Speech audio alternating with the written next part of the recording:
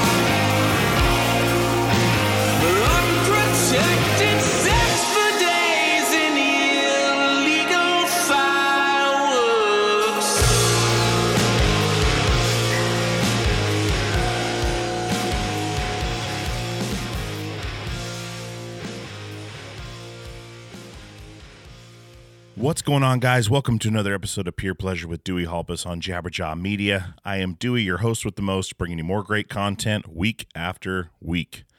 This week is a big one, guys. I know I've talked about this band for quite a while. Silverchair. Ben Gillies, the drummer for Silverchair, came on the show, and we had a rad chat. He's from Australia, as you guys know.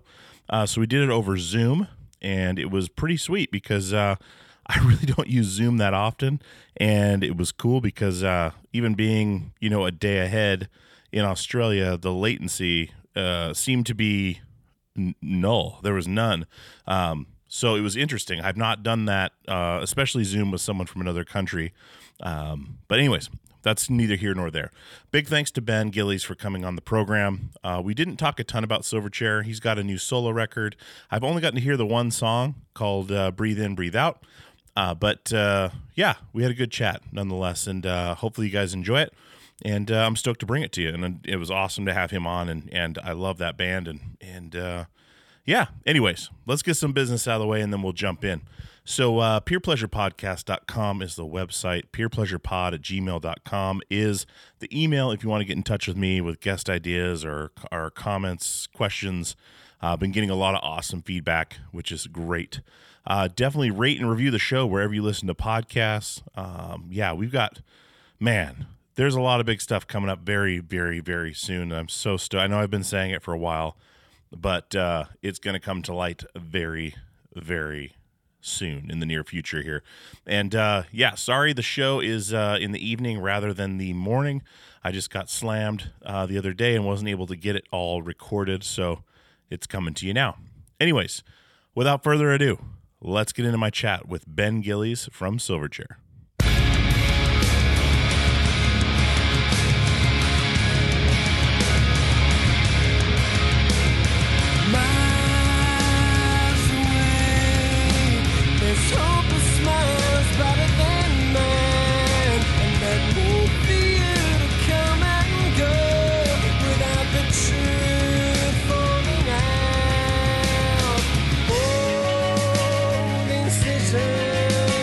Refuse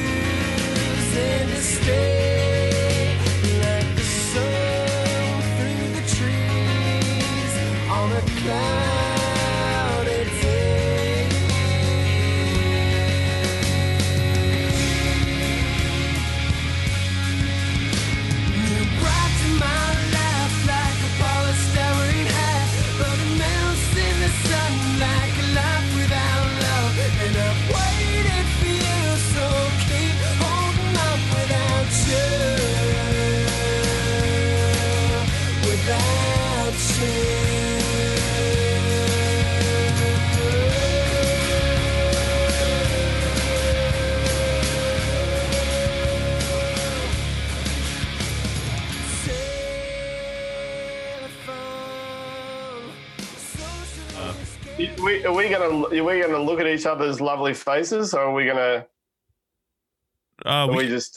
We can just do audio if you want. It's if it's easier. I don't know. I don't do Zoom very often. You'll probably get more out of me if we can see face to face. Sure. Let me hold on a second. Turn it on. Turn it on. Just a second. All right. Let's see here. Okay. I'm going to turn this landscape. How's that, my friend? That's bloody great, man. Hey, I was going to try and get into my studio, so I was going to give you better audio, but yeah, I just didn't. It's a bit of a hike for me to get there, so. Oh, no problem, dude. No problem. It's early here, so. I was going to ask you, how's the future? Because it's Friday here, Friday afternoon. You're in the weekend already. You know what? Americans love the fact that Australians are living in the future. I don't know why. I don't know why that's a thing, but yeah, it's a thing. Americans, oh my God, you're in the future. Did I just say the cheesiest line I could have opened with? No, that was fine. And you didn't sound like that either. Oh, good. Where are you at in Australia? At the moment, I'm in Newcastle, where I grew up. Okay. Yeah.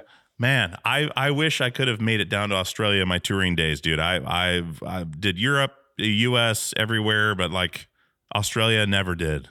But maybe you could do a podcast tour. Yeah, I could. Just come down to Australia and do like, I don't know, like a dozen like face-to-face podcast interviews. I think that'd be worth it. Dude, absolutely. I would jump at the chance to do that. Absolutely. It's I've been doing it like 3.5 years now, something like that. We're like 160 episodes in and yeah, just cruising right along, dude. I got the email from your publicist about the new music, and I was like, Jesus, like I've been trying to like find a way to get in touch with you guys about coming on the show, like for a while now, but it just keeps like falling by the wayside. Like there's usually like a if I find like an inroad, like I'll take it, and then I end up getting like 3 or 4 other people, and then I'm like, man, I gotta look into those guys down there, and yeah, it was just kind of out of the blue, and I was like, well, absolutely, I'll chat with Ben, of course. So it was like this weird random kind of surprise. Well, I think you reached out to on the email on my website, so I got the email, and then I wrote back to either you or whoever it was and just said, hey, when, what I don't like to do interviews and promotion for when nothing's happening. Do you know what I mean? I just feel like you're reminiscing about the days of old, and it's just like, I can do that with my mates when I catch up with them, whatever. But if I'm going to do an interview, I'd rather kind of have something to talk about. So that's why I said, and I've just got I just had a spreadsheet on my Google. Like for anyone that reached out to me, I just put them on this spreadsheet because I knew the day was coming, and then I just flicked that to the PR guys and said, hey, these people have reached out to me and want to have a chat. So, and I told them that I'd reach back out when there's new music. So here we are. Nice. Well, I appreciate it, man. And I that makes a lot more sense. I do remember reaching out and man, yeah. So, I mean, you've been busy. You've been busy and making new music, dude. I've been stoked to talk to you because there's so many things, to talk about, but like I've been a fan of yours since I was, because you're how old now? I'm 38. 40. Yeah. So you guys were just a little bit older than I was when Frog Stomp came out, and I was back in Alaska, and we that's how we started to learn to play guitar was Frog Stomp, Green Day, awesome. Weezer, so basically like the one guy in the high school that could play Pure Massacre on guitar in the lunchroom, like in the corner, like the kind of outcast kid just jamming on guitar, like, holy shit, he can play that Silverchair song. That was Joe Simon, who we then became in a band together. And that's how like all this stuff started with like Portugal the Man and stuff coming from that. And from that time, which is hilarious to think about, like all the way back there. But having that much roots with stuff you've been involved in with my musical development, you know, is something I don't take lightly. I really cherish it, you know, and that's why I was so stoked, because like, man, this is incredible. Like, I never saw you guys live. I was always on tour when you came to the States, and never crossed towns, never crossed cities to where we could like, oh, let's go catch Silverchair, you know, like it never ended up happening. At one point I almost canceled the end of a tour so I could make it to that Aladdin Theater show in Portland, Oregon. Cause I was like, man, who knows if they're coming back. And I didn't do it. I should have. Yeah, you should have, man. Fuck, we're a good live band, as well. we're really good. Yeah, man. Oh, that's all right. You never know. Who knows what the future holds? I mean, I still hold out some hope that one day we'll all come to our senses and do something again. But yeah, you know, but for the moment, like, I think, you know, I'm pretty happy doing my own thing. It's pretty, it's damn fun, you know? So yeah. Well, it's cool to see you. It's cool to see you, you know, out from behind the kit, you know what I mean? Like, you and Chris are one of the best rhythm sections around, but seeing everything else you can do musically has been really cool to see. You know, and hearing more of your personality, you know what I mean? Like, well, from the drums, you can put only so much, you know, like, from an audio standpoint, right? Like, you can put all your energy into it. You can put your flavor on it, but hearing your voice, like having, you know, all these other aspects now has been really cool to see. Yeah. I mean, I'm sure you've done, I don't know how many interviews you've done for this record so far. I'm sure you're well into the press cycle, but, yeah, it's really cool to see what you've been putting together. Yeah, man. I had a similar conversation yesterday, actually, with on another interview. And I was explaining how, yeah, the drums are awesome, and you know, obviously they're very rhythmic, and you can build polyrhythms, and you kind of drive the band, right? Like, you're kind of like the engine house of a band, yeah, which is really cool as well. I mean, you've got the power to kind of, you know, push and pull songs, but yeah, it is restrictive in terms of melody and chords. And you know, and I find like that's the kind of stuff that sets a lot of the, you know, drums do as well. It's a whole package. It's the alchemy of the band and all coming together that makes that final kind of piece that gives you whatever emotion it is you're feeling. But it's you are a bit limited. You don't have as many colors to play with on drums. It is very rhythmic. So it is, I've always written, like, I wrote the early days in Silverchair. Dan and I co-wrote Tomorrow together, which is, you know, the reason we're having this conversation today. You know, so, and I did write a lot more in the early days of Silverchair, but I think what happened, like, Dan kind of took over the main writing role, even though the band, we all still contributed creatively. I wasn't kind of satisfying those writing urges for myself. Yeah. And I think, you know, for anyone that's musical or creative, it's really important to, like, have that outlet, because otherwise you start getting angry and resentful. And so for me, it was, you know, I really had to get back to that, you know, that to have that outlet to be able to write music, you know, on anything except for a drum kit. Yeah. What was that? And I'm just curious on my own here, like, when that happened, when that change happened, and Daniel basically was like, you know, going to take over most of the songwriting duties, what was that conversation like? Like, did you in your mind think about, no, that's not going to work? Or was it mainly like, we're just on board from the beginning with that conversation? Yeah, I think, when Dan kind of took over the writing, I mean, I don't want this to be too much of a Silverchair interview, but yeah, no, I hear you. But, you know, I think for me, it was kind of like just taking one for the team, right? Just to keep the band together. Because I think, yeah, I don't know if we would have lasted. So I kind of knew that. So I kind of thought to myself, you know what, if Dan, you know what, I don't feel like answering that question. Okay, that's no problem. Sorry, man. I'm just not in that headspace. Hey. Sure. Well, take me back, because I want to know how you became to be a drummer. Did you go to drums right away, or were you attracted to another instrument first? I think it was a combination. I remember the moment really clearly when I thought to myself, "Oh, that looks cool, and I'd like to try that." Mm-hmm. I was sitting in my primary school hall watching the school band, and I was looking at the drummer when he was playing. It was the first time I'd really been up close to someone playing drums, and I just thought it looked so fucking cool. And he was the coolest guy in the band, and it sounded awesome. And, you know, just hearing that bass drum kind of just resonate through your body, you know. Mm-hmm. I mean, obviously I didn't have that kind of articulated thought when I was 8 years old. Sure. But you know, that's kind of like that. That was instinctual, right? Like I just had all these feelings of like, oh, that's awesome.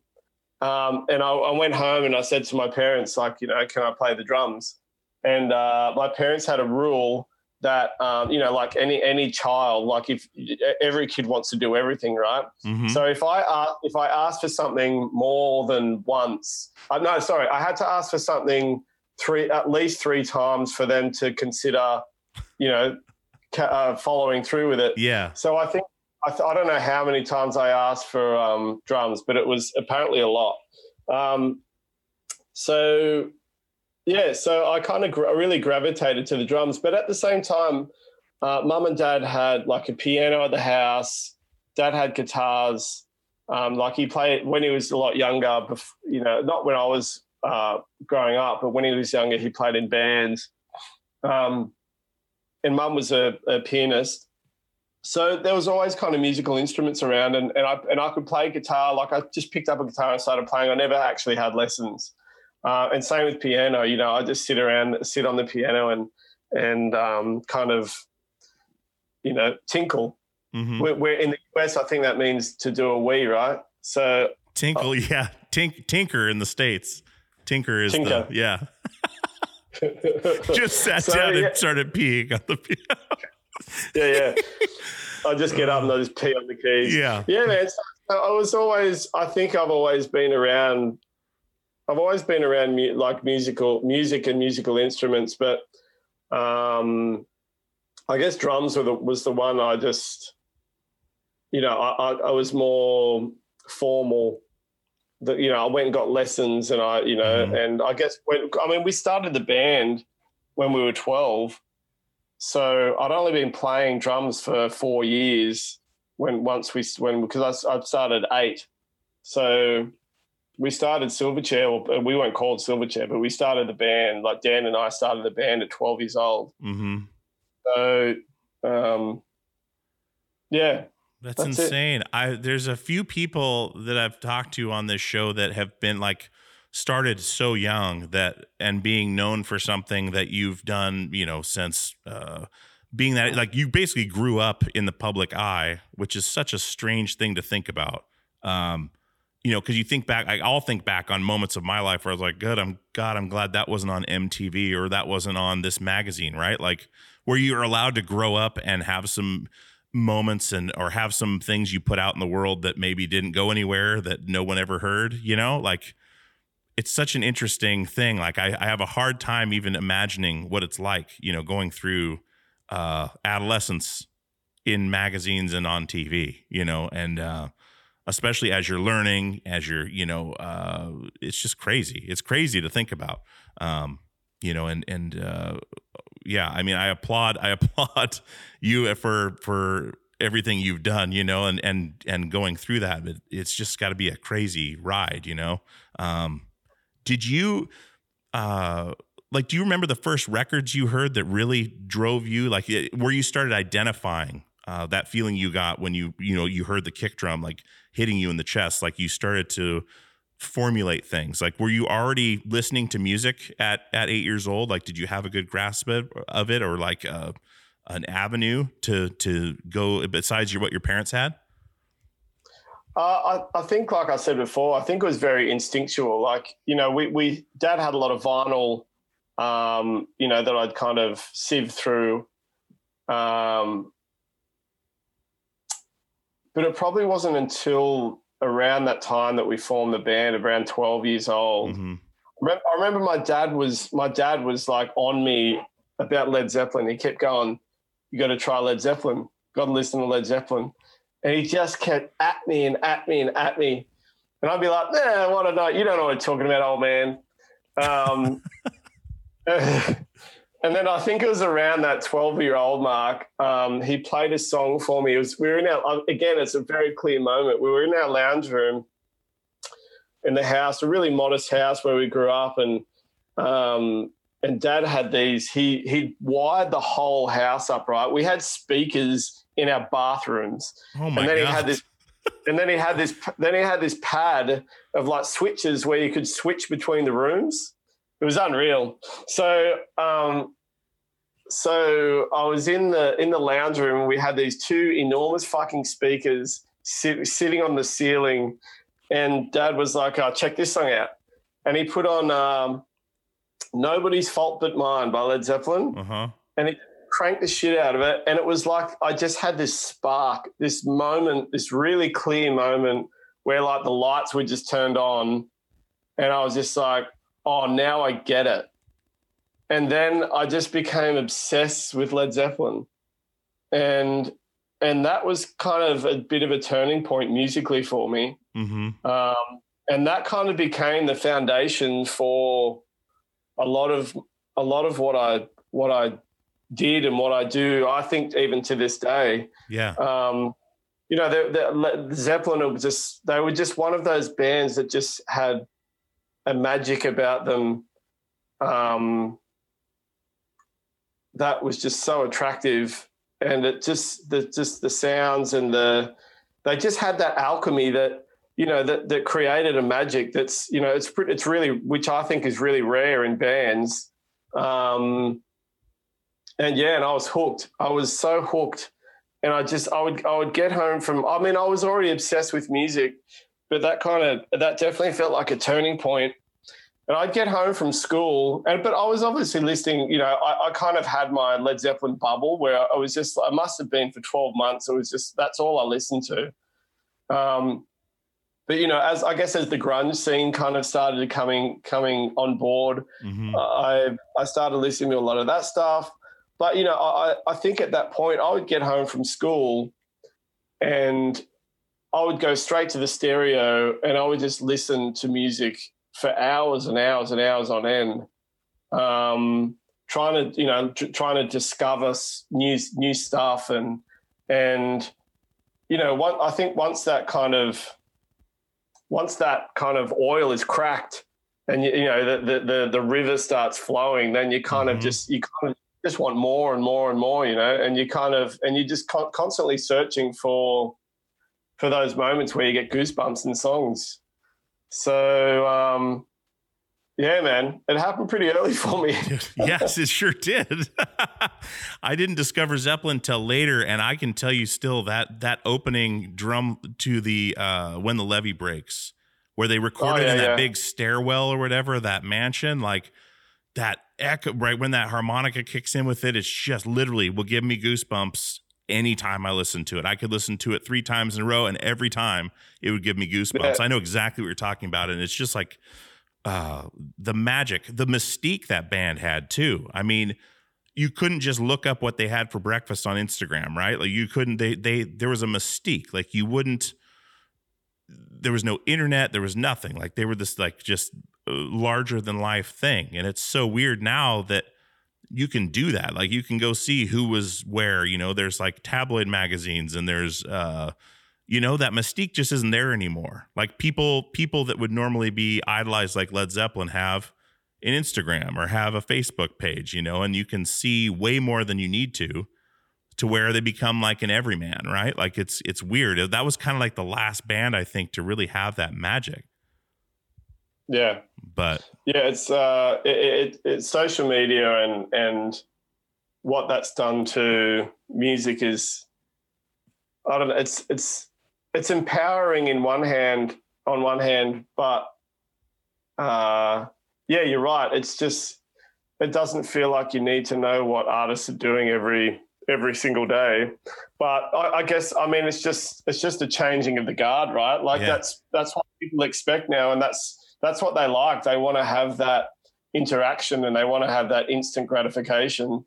And that's okay. Like, and for me, for what I'm doing now, I think it works perfectly, because it means, for my solo stuff, it means I don't need a big machine behind me. I can kind of have a conversation and have a relationship with any fans and supporters directly, and you don't need this kind of, you don't need four walls before you actually get to the band or the artist. So yeah, it's a catch-22. I'm bloody glad there was no social media when Silverchair were in its heyday, because Jesus Christ.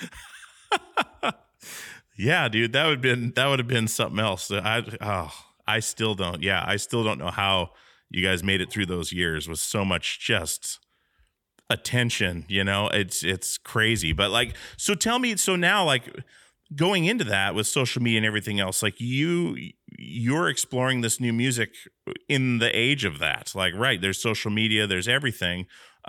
You can share files on the internet with other musicians. Like you could make a record with someone over here in Japan at the same time. Like you could totally do that. And having that at your fingertips, do you find that's Are you in helpful? Japan? Are you in Japan? No.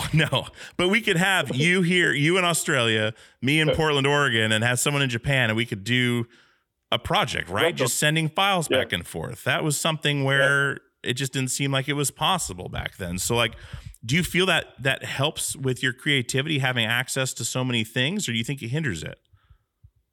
No, I think it's awesome. I love it. I mean, it means that you can do things remotely, and it's almost, you don't have to get a big studio. You don't have to make a big production about things, because that's ultimately, it doesn't really matter. As long as you capture something cool. Yeah. It doesn't matter if it's in someone's bedroom. I absolutely love it. The kind of the age of, DAW recordings.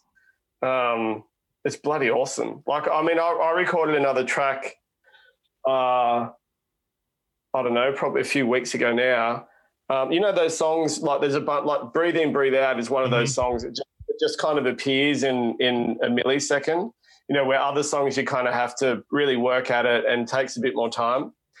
So in this very room, so this is I'm at my parents-in-law's house, and this is like my sister-in-law has a baby, and this is like the baby's room. So I'm sitting in the baby's room. So about 2 weeks ago, I was sitting at the piano, because I've got a piano here, and I just started playing this riff on the piano, like a little arpeggiated kind of idea. And I could hear this melody is going around my head, and I just ran in here, plugged in this controller keyboard, and laid down, laid down a keys bass, the keys for it, a bass line, then some some atmospheric stuff, and then I sang to some ideas, and it was using the mic on these headphones. And I sent it to the producer I've been working with. I said, dude, you got to check this out. I think it's really cool. And he was like, man, when are you coming up to Byron Bay? We've got to record that song. So then anyway, went up there. So there you go. There's the first instance. Sent him a file, and he loved it. Yeah. And it was like 20 minutes later. Anyway, so then a couple of weeks later, I was in Byron Bay. We recorded it. It's a really, really cool track. And it had piano on it. Like, I played the piano on that controller keyboard, and it sounds horrible, right? But it was enough to get the idea. And then we sent it to a pianist who recorded it all at home and sent us, half a dozen files with a couple of different ideas and the main kind of track.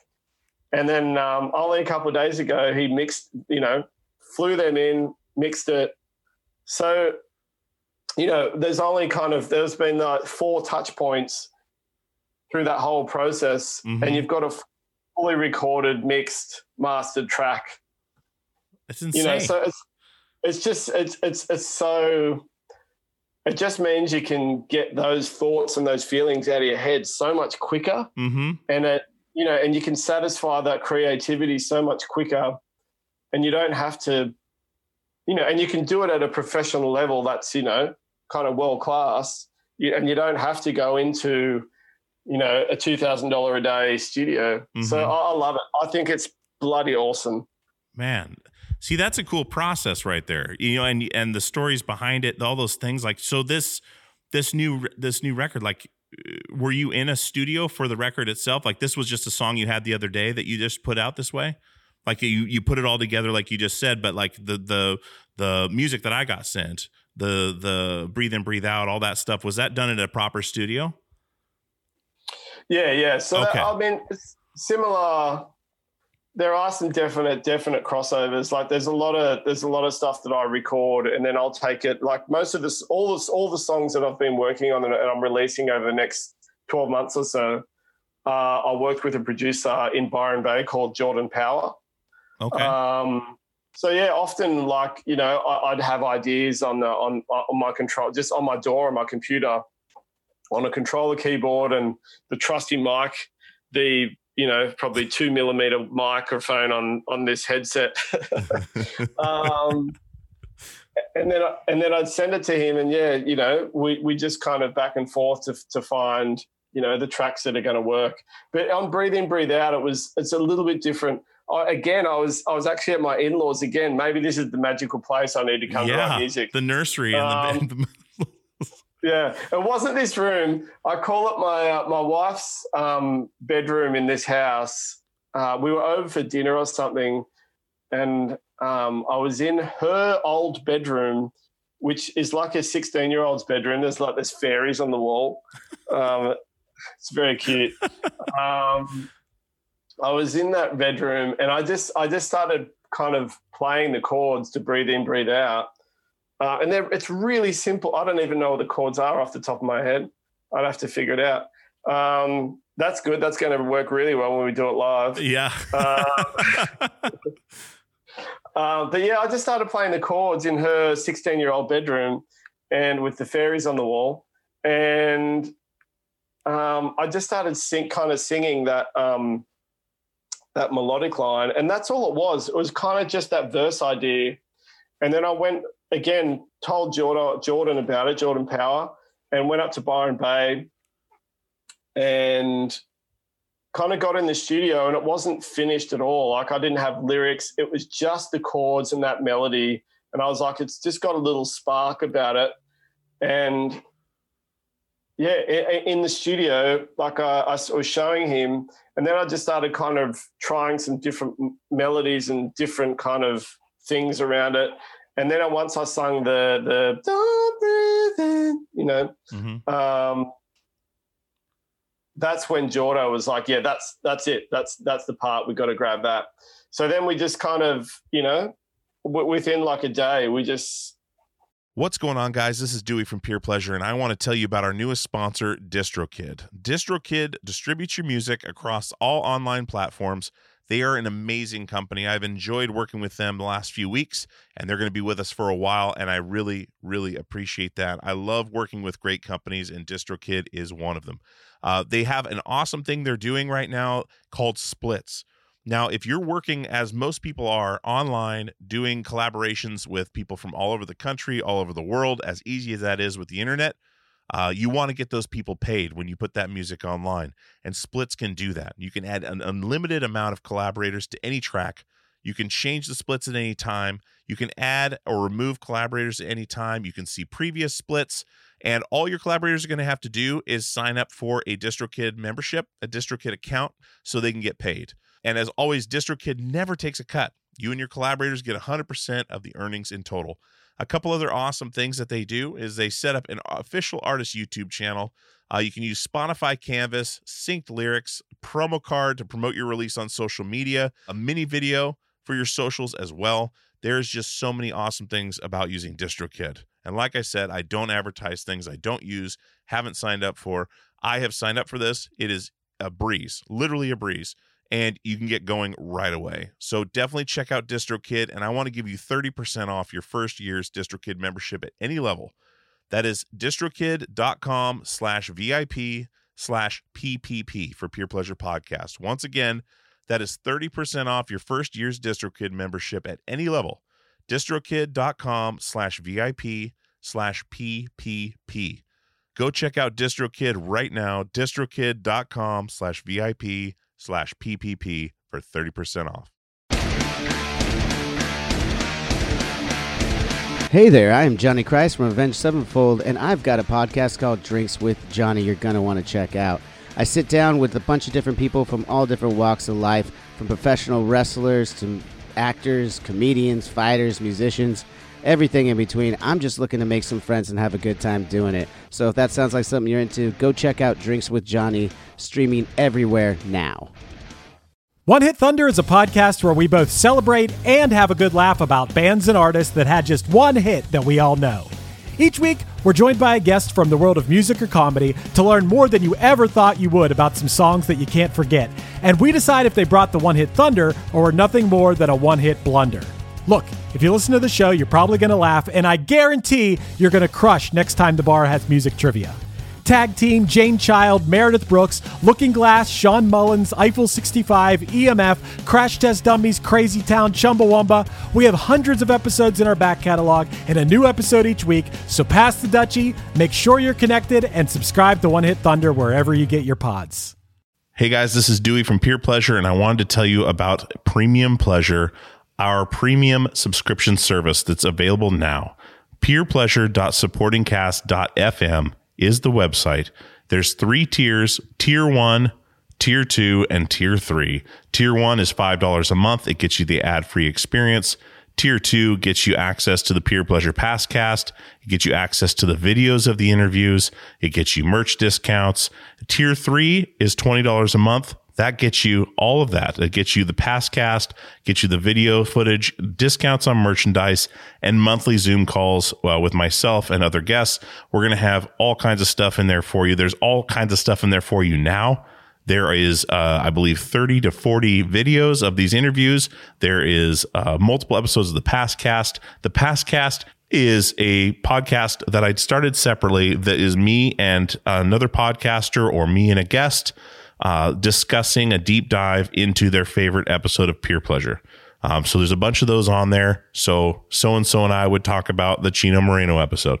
So-and-so and I would talk about the Yvette Young episodes. And we would do a deep dive and tell where they came from, how we got the guest, stories of that weren't discussed on the podcast or maybe weren't in there. It's just another glimpse behind the curtain.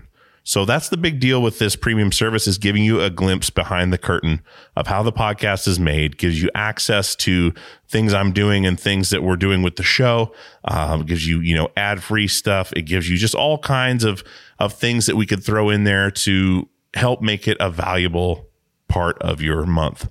Because I put everything out there on this show. I put everything I have into this show. So being able to give you guys that little bit of extra is a big deal to me, and having your support is a big deal to me, because if we don't support our artists and creatives, we're not going to have any left. So I appreciate it. peerpleasure.supportingcast.fm is the website. Go sign up today and get some of this premium pleasure. We just laid it up and just turned it into a track. Man, it's wild. Like, when did you, you did some music before? You were doing, it's something called Bento, right? Before this, like, it was like an actual group, like put together, where is what it seemed like to me. Is that correct? Yeah, it was. It was similar to this. It was just me. Yeah. Okay. But it was a moniker. Yeah. But I kind of felt like the Bento project was more of a, because I lost a bit of confidence in the Silverchair stuff because I wasn't writing, so I lost a bit of confidence in myself, in my songwriting. And I think the Bento record felt like it's a bit of a mishmash of songs. Like, it was a bit of a kind of purge of just ideas, just to kind of get some of my confidence back in songwriting. where this new body of work is just me. Like I think it could be an age thing as well, of kind of not giving a fuck. Mm-hmm.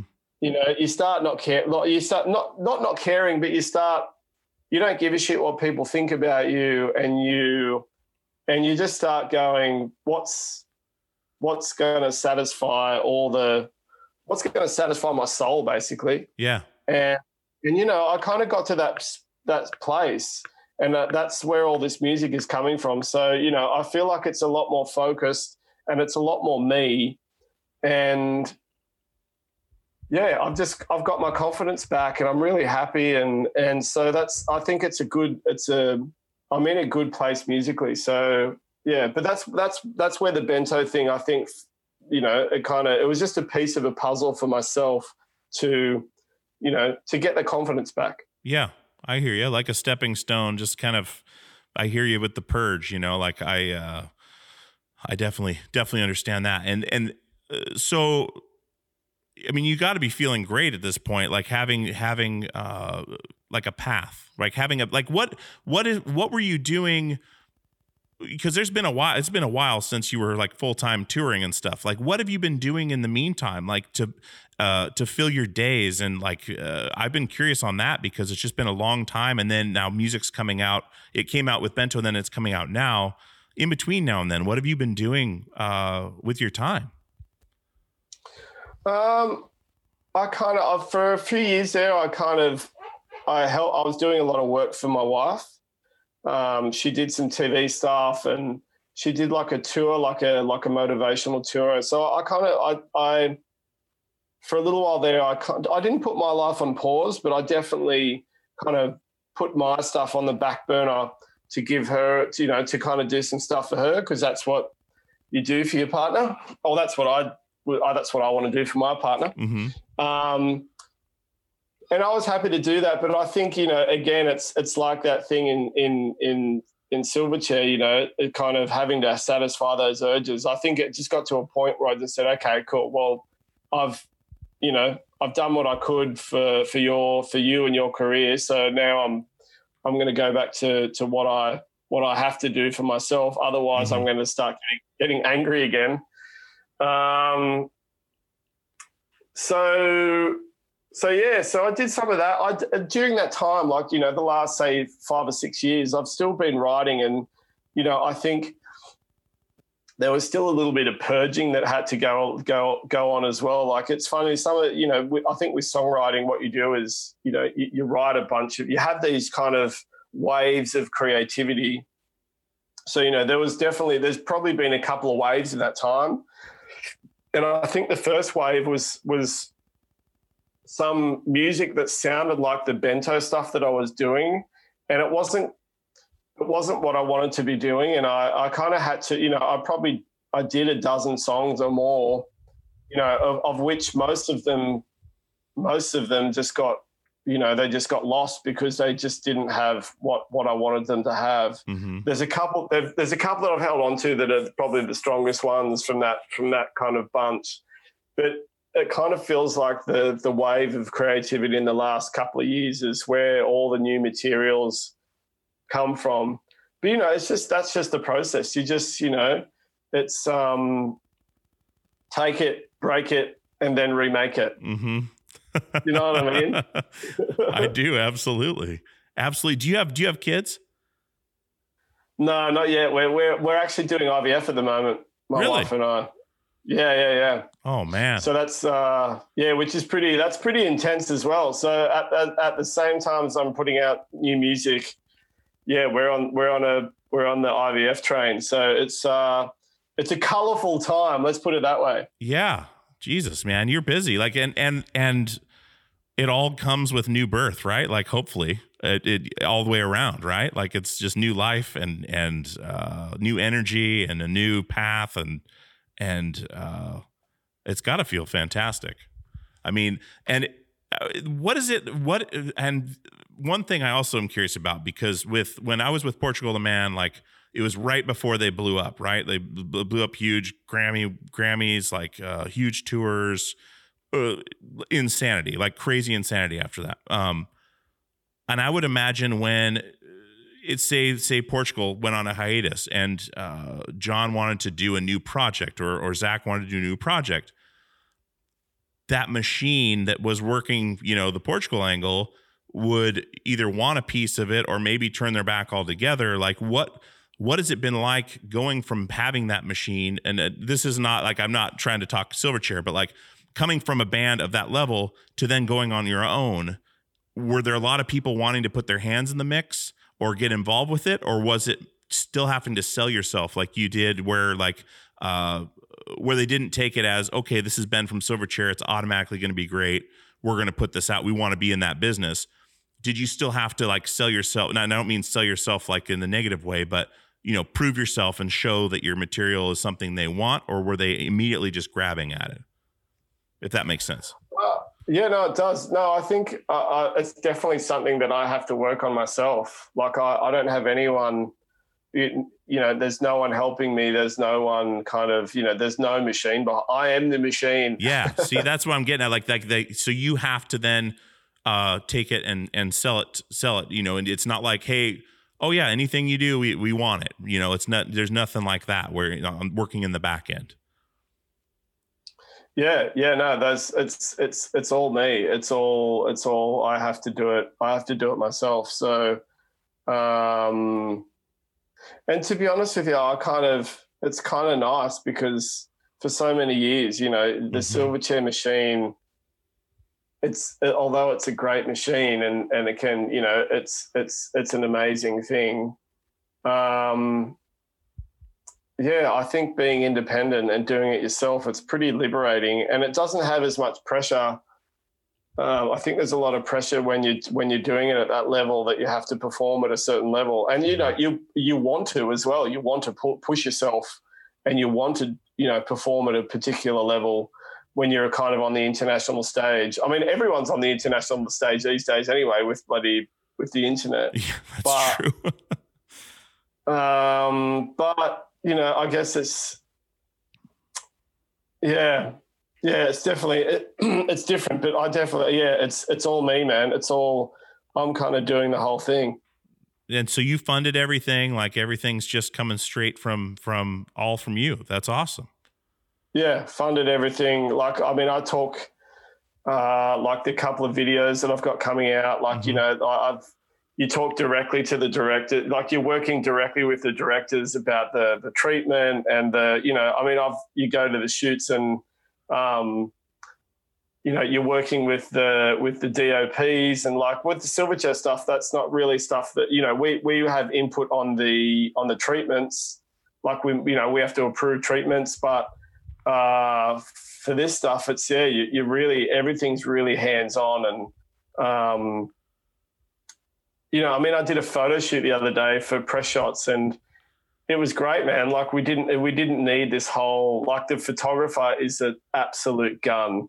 He's an absolute legend. Still shoots on film and that just looks unreal. I'm not saying I look, fuck it. Yeah, I look unreal. Yes. But it's so good. It's so good because it's almost guerrilla style. Mm-hmm. It's just the two. He just kind of came to my house. He put up a backdrop, and then it was just the two of us just kind of hanging out. We ordered some lunch and we kind of, there was no stylist, there was no makeup, there wasn't all the kind of bells and whistles. It was just two guys hanging out. And I think because of that, it doesn't have the expectations of it has to be a certain thing. Like the material, like the stuff that comes out is just way more, it's closer to the source. Mm-hmm. Do you know what I mean? It's not, it hasn't been through, and this isn't just for me. I think any kind of artist that's doing, it's a lot of it's just themselves. It's, you couldn't get closer to the source, where I think a lot of the, really commercial stuff, like it's just been through so many hands before it kind of gets to market. Yeah. I don't think people realize the amount of hands that go into something like that. I really don't. And I it's just like this thing, like it's behind the scenes. You don't see it unless you're in it. And then it's just insane. The amount of hoops to jump through. I mean, that's incredible right there. Coming to your house, setting a backdrop, having lunch, just sharing a moment, right? Like sharing something real.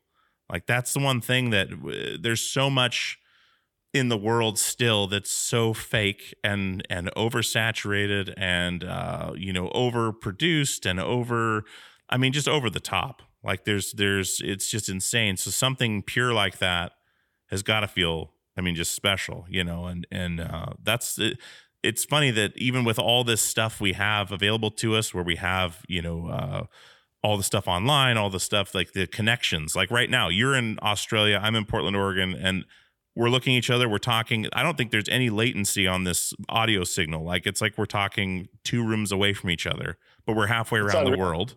And, it's crazy, but to have a moment like that in this oversaturated world is few and far between, it seems like. And to be able to get a grasp on that, especially now at 40, I'm sure you just appreciate it all that much more after seeing the other side. Yeah. But, you know what? It makes me think, with the Silverchair machine, right? It would be amazing to do a Silverchair record without 16 producers. Well, we never had 16 producers, but, there's always like, engineers and assistants and other producers. And, it was always a big production. Mm-hmm. So, it'd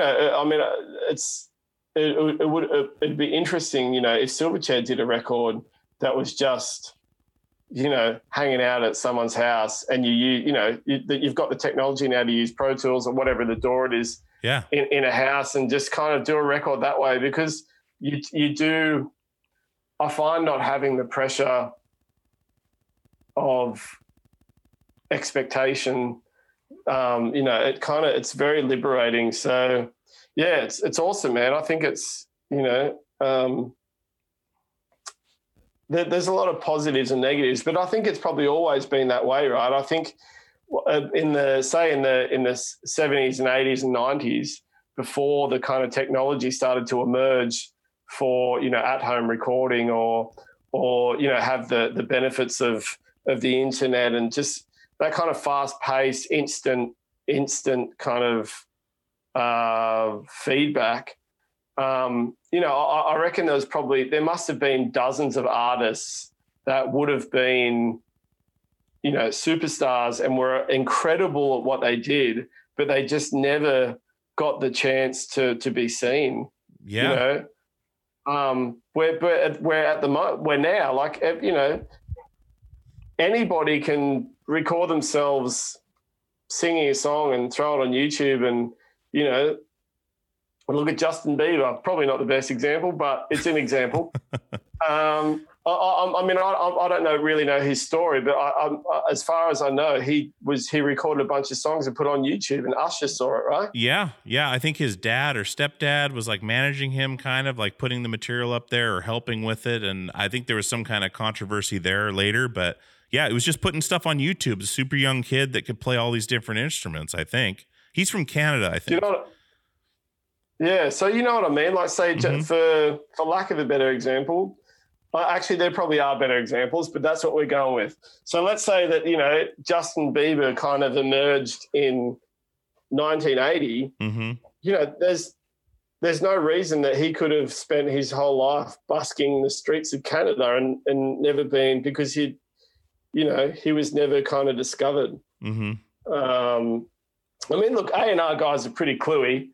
They're pretty good at kind of finding people, but if you're not in a band, like, I don't know where they would have played, or I don't know, but it's just, they're just different environments. We're just in different environments. Yeah. It's just, these little tiny events too, that there are these little tiny things that have these huge impacts on our lives. Like with you guys too, wasn't it like a competition? You sent a tape in or something, or someone's mom sent in a tape and it happened to get up there and like into the right hands, and then everything kind of, it's like little stuff like that. Like, wasn't that kind of how things happened? Like, it's crazy to think about. Yeah. If anything worked out differently, everything would have been completely it may have never happened at all. It's crazy.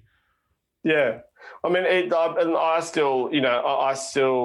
I'm still very thankful to this day that we wrote the song Tomorrow, because I don't believe it, I don't know what would have happened to us if it wasn't for that song. Mm-hmm.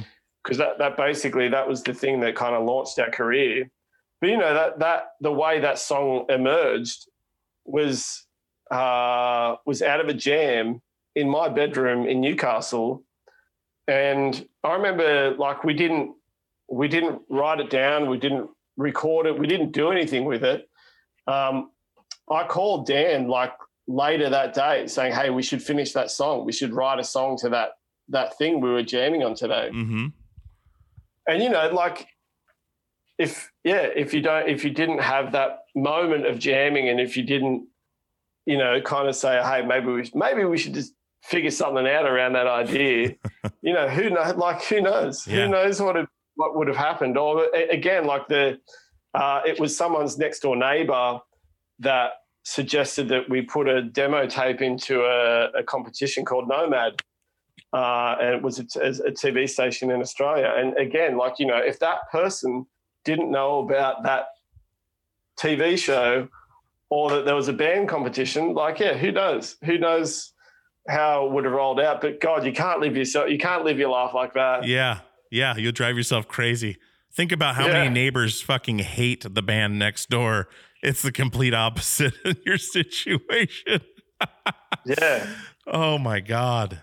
Dude. Yeah, I mean, you could spend your whole life kind of pulling apart like all the little moments and go, oh, what if I don't, this is what I say to my wife sometimes. I say, I don't like sentences with shoulda, woulda, coulda, if, or maybe.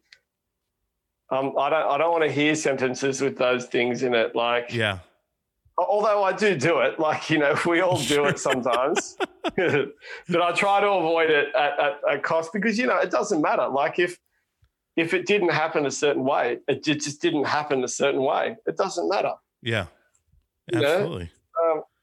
Absolutely. And if something hasn't happened yet, there's no use. There's no real benefit to sit speculating like, oh, what if this happens? What if that happens? It's just like, don't worry about it. Let's just let it roll and we'll figure it out on the way. We've done just fine so far. Yeah. I agree. Man, you guys need to do that. You need to just go to a house or go back to a house there in Newcastle, record a record. Don't tell anybody. Don't tell anybody at all. And just be yourselves, write it, do it, and put it out just as a surprise. Just release it. Well, what do you mean, Silverchair? Yeah, just like you were saying, you wanted to do like a house thing, like record at a house and kind of take all the machine out of it. I wonder how that would blow over. If all of a sudden, oh shit, there's a new, you'd have 50 million people trying to call and what the hell's going on? What are you guys doing? Yeah. It's like, what, our management has always been, they'd probably be very, very encouraging of something like that, to be honest. Yes. There you go. It's more when it goes beyond that point. Yeah. But what I would like, what I think would be cool for Silverchair is to actually capture that moment and make that a record rather than saying, hey, let's work on something and then it has to be plugged into this, the big machine. Yeah. Like capture the part before the machine, polish it up, make that a record. Yeah. That'd be cool. Dude. The funny contrast for me is that I was on the school bus riding back and forth to school listening to Frog Stomp while you guys were out living Frog Stomp like 2 years older than me. It's so crazy to think about. But dude, I am so stoked for what you have coming and what I've heard so far.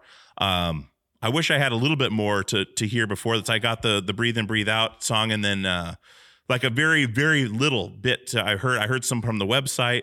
So I'm stoked to hear the rest of it, but I love the direction it's going. And I, like I say, I'm just so happy that you're happy doing what you want to do, making music and getting to be actually it all coming from you, which is awesome. Like it's all your thoughts, your feelings, it's your creation. It's a beautiful thing, Yeah. and, it's such a, and of course I admire the work you did with Silverchair, cause that I had a lot of time to sit with that band. Right. And hear the music and experience things while that music was going. So I definitely, I thank you so much for the music you put out with that band too. The amount of hours of enjoyment and stuff and getting me through things like, putting on those records, Diorama to this day is still in my top 5 records of all time. Right. And just cause it took me so long to peel all the layers of that onion, right. Like to really dive in. And I had a talk on this podcast with, Steve Evans, as a producer, about our love for that record. Cool. And I'm so stoked to see what comes next, and see how this stuff does and to dig into it more myself. And I just appreciate you as a fan of music. Oh, awesome, man. It's Thank awesome. you. Real quick before we jump off, have you heard and I know we're not on a Silverchair kick, but have you heard that Silverchair podcast that guy Daniel's doing out of Australia? It's called Too Much of Not Enough. No, I haven't. I think I may have seen something online about it, but no, I haven't. I haven't heard it. It's impressive. Cool. The detail he goes into. He starts breaking apart chord progressions, your drumming. He does his research. He had Nick Launay on for an interview. It's impressive. I don't know if you guys have listened to it, but I wanted to shout him out because he's really putting in work and it's done in such a tasteful way. It's not like a fan freaking out on things. It's very professional. It's well done. And it's accurate. He's pulling from actual, footage and, he's playing piano parts to, accentuate what he's talking about. Anyways, if you get a chance, it's worth. I don't know how much you want to get into that, but it's worth just popping a listen and just listen to what he's doing because it's really pretty impressive. I've heard some podcasts of people that are fans of other bands that are just geeking out on stuff. This guy's actually like making a piece of work. Cool. It's really cool. But it's a bit difficult for me to listen to. Like Silverchair, like I was there, I kind of did it. So yeah. I mean, for the world, it's something that he's putting something out there for the world to really grab an understanding as well as they can of who wasn't there. You know what I mean? Yeah, cool. But dude, awesome. Maybe I'll go check it out. Yeah, he's a good dude, and he's just putting in the work. It's cool to see someone doing something like that, and. But man, like I say, I'm so glad we got to hop on the line here and chat. And like I say, as a fan of music, thank you, for all you're putting in the world.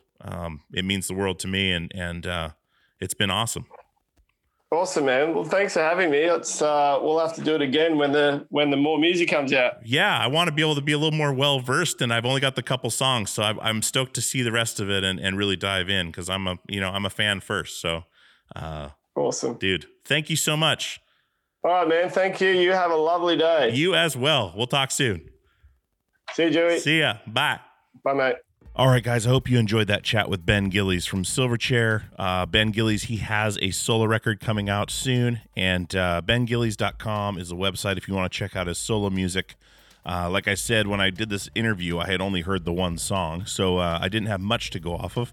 But yeah, big thanks to him for coming on and being into doing the show.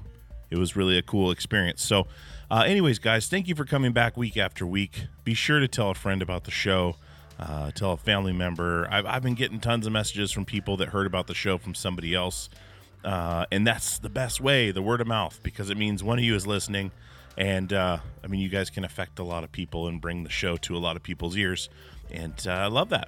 So thank you so much for doing that week after week. And like I said, we got big stuff coming. You guys are going to hear it before you know it. It's going to be awesome. And it's probably going to surprise you, but it's going to be excellent. And I'm so stoked to have you guys on board. All right. So I've got lots to do, prepping for a lot of things. So I'm going to get out of here. Big thanks to Ben Gillies. Big thanks to all of you. And as always, we'll see you on the radio.